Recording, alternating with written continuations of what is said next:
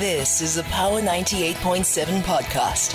Now we're talking. Subscribe to Power 98.7 podcasts in iTunes or wherever you get your podcasts. There's more on power987.co.za. The line, I'm joined by Paul Matthew, who's CEO at the Association of Meat Importers and Exporters. Now, this is on the back of news that the government does intend on getting rebates instated for those who would be importing poultry products to South Africa.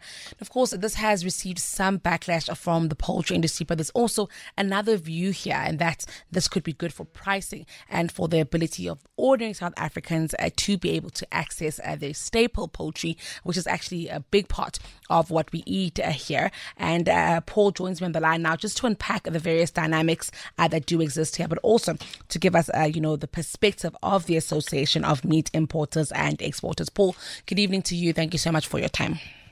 Yeah, good evening. Paul, maybe you can help us understand, this was gazetted last week, Friday, this issue of rebates for those who intend on importing poultry industry. It has received a polarizing views. Help us understand these views. So from the association's perspective, we were fairly happy when we saw the Gazette last week, Thursday, because very much what was in the Gazette is what, as an association, we pushed through towards the end of last year. So that basically saw a reduction in the tariff for the bone-in, and obviously for the boneless, and then a complete full-duty rebate on all the offals. So obviously, yes, we thought that was very positive. However, this afternoon, we received the guidelines for the rebate, which we're busy working through now at the moment, and it seems very complicated. So once again, it's government saying, yes, this is what we're doing, but basically complicating the issue. So as an association, we thought this would be very good for the SA consumer, because obviously every time there is a tariff introduced, the local poultry guys obviously raised the price. We saw the price go up by 5.4% over December, which wasn't good for the consumer. It's not even good for the poorer consumer. So if we can bring in poultry at a bit of reasonable price, that obviously forces the local producers then to reduce price, which the consumer can benefit. But I think going forward, the rebate, looking at the guidelines, it's going to be a little bit complicated. It's not a cut and dry rebate here.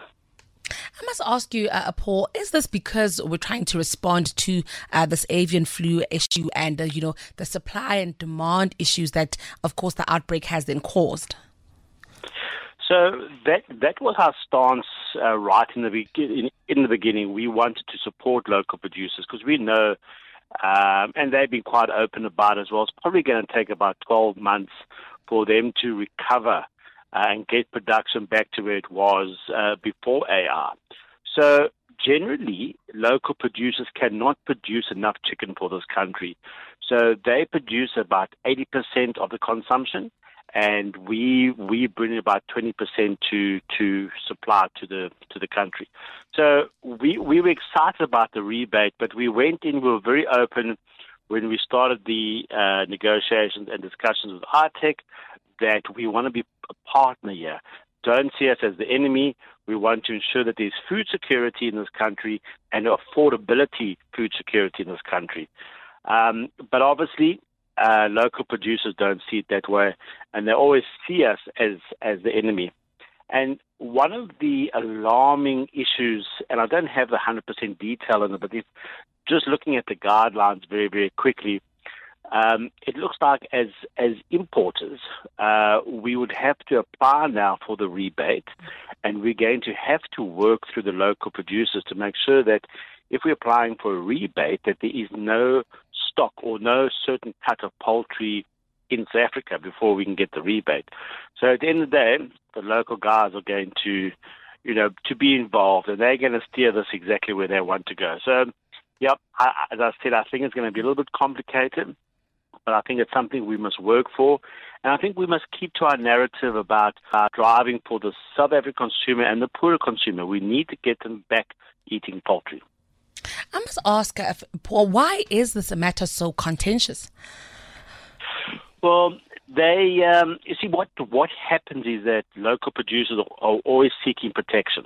So they say imports are a threat. But what they do, they get protection from government, which basically allows them to increase their price. So they match the tariff that gets imposed on the imports. And obviously that then gets pushed to the consumer. Now, in saying that is that Minister Patel, 4 years ago, we set up the Poultry Master Plan. And the minister made it quite clear and said, you know what, you guys as local producers, you must start exporting. You must export into the wider world, and especially the breast meat into EU countries, because that's really consumed. They like what they call the white meat. We like what we call the brown meat, which is the bone-in. But that hasn't materialized. So the local guys just keep on seeking this protection, but don't want to get a far better yield out of the carcass of the chicken and sell certain cuts at a premium price where they could really benefit the organizations. They'd just rather seek the protection and not do the exports. And then I must ask you, Paul, are there conversations with government? Of course, you said you're working through, the guidelines that you currently have, and that could, take some time just combing through them.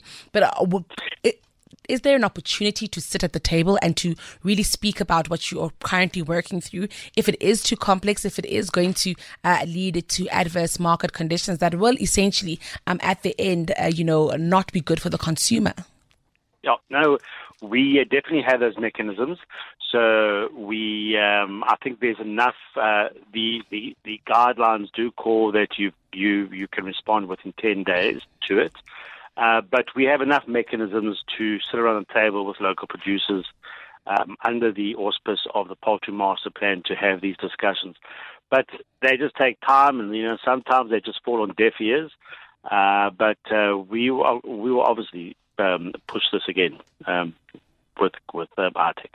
Well, we'll certainly be in touch, and always keen to hear from you, because, of course, this is a very important part of the South African economy and our staple diets. Without chicken, South Africans love their chicken. Paul, thank you for chatting to us this evening. Thank you very much for the opportunity. Take care. Wonderful. Go well. That's Paul Matthew, CEO at Association of Meat Importers and Exporters. You've been listening to a Power 98.7 podcast. For more podcasts, visit power987.co.za or subscribe wherever you get your podcasts.